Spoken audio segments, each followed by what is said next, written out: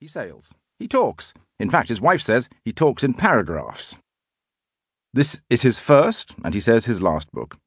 It's a pity because I've never enjoyed any collaborations so much. On Roger Mavity. Without doubt, the best presenter I have ever met. Charles Allen, founding chief executive of ITV. Pitch. Verb. Middle English, piche. Noun. Also later, pitched.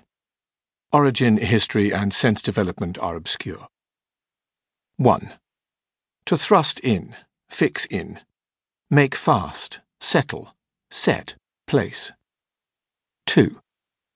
To plant, implant. To fix, stick, fasten. Later, to make fast with stakes. 3. To place or locate oneself. To take up a position, settle or alight. 4. To set in order, arrange. To fix the order, position, rate, price or value of.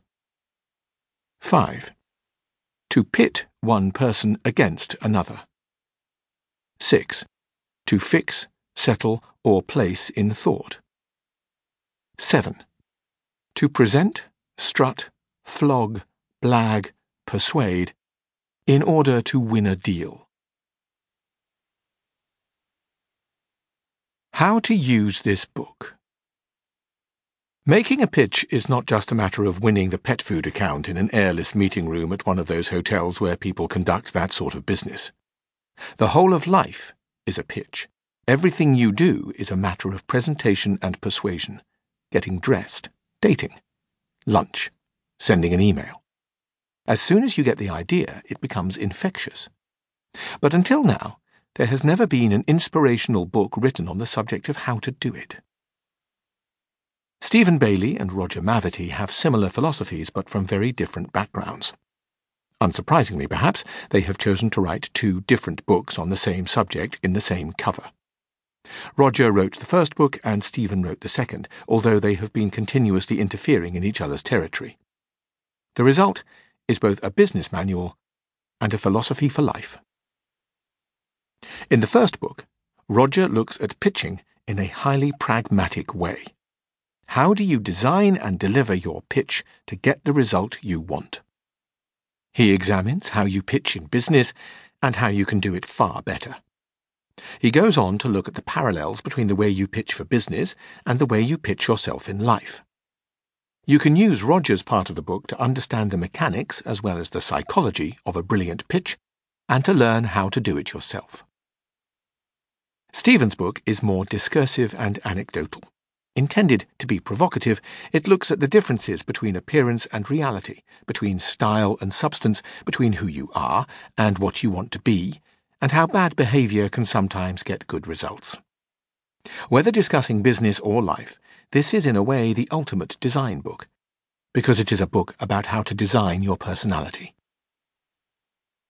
Although Life's a Pitch is in two distinct parts, there's a single large idea behind the book. How you pitch your ideas and how you pitch yourself will determine the course of your life. Learning how to do it effectively and understanding why you need to can mean the difference between success and failure. Because the truth is that the whole of life's a pitch. Chapter 1. Why it matters.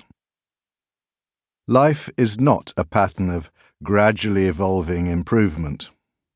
On the contrary, it's a series of long, fallow patches punctuated by moments of crucial change. How you handle the long, fallow stretches doesn't matter very much, but how you handle the moment of change is vital.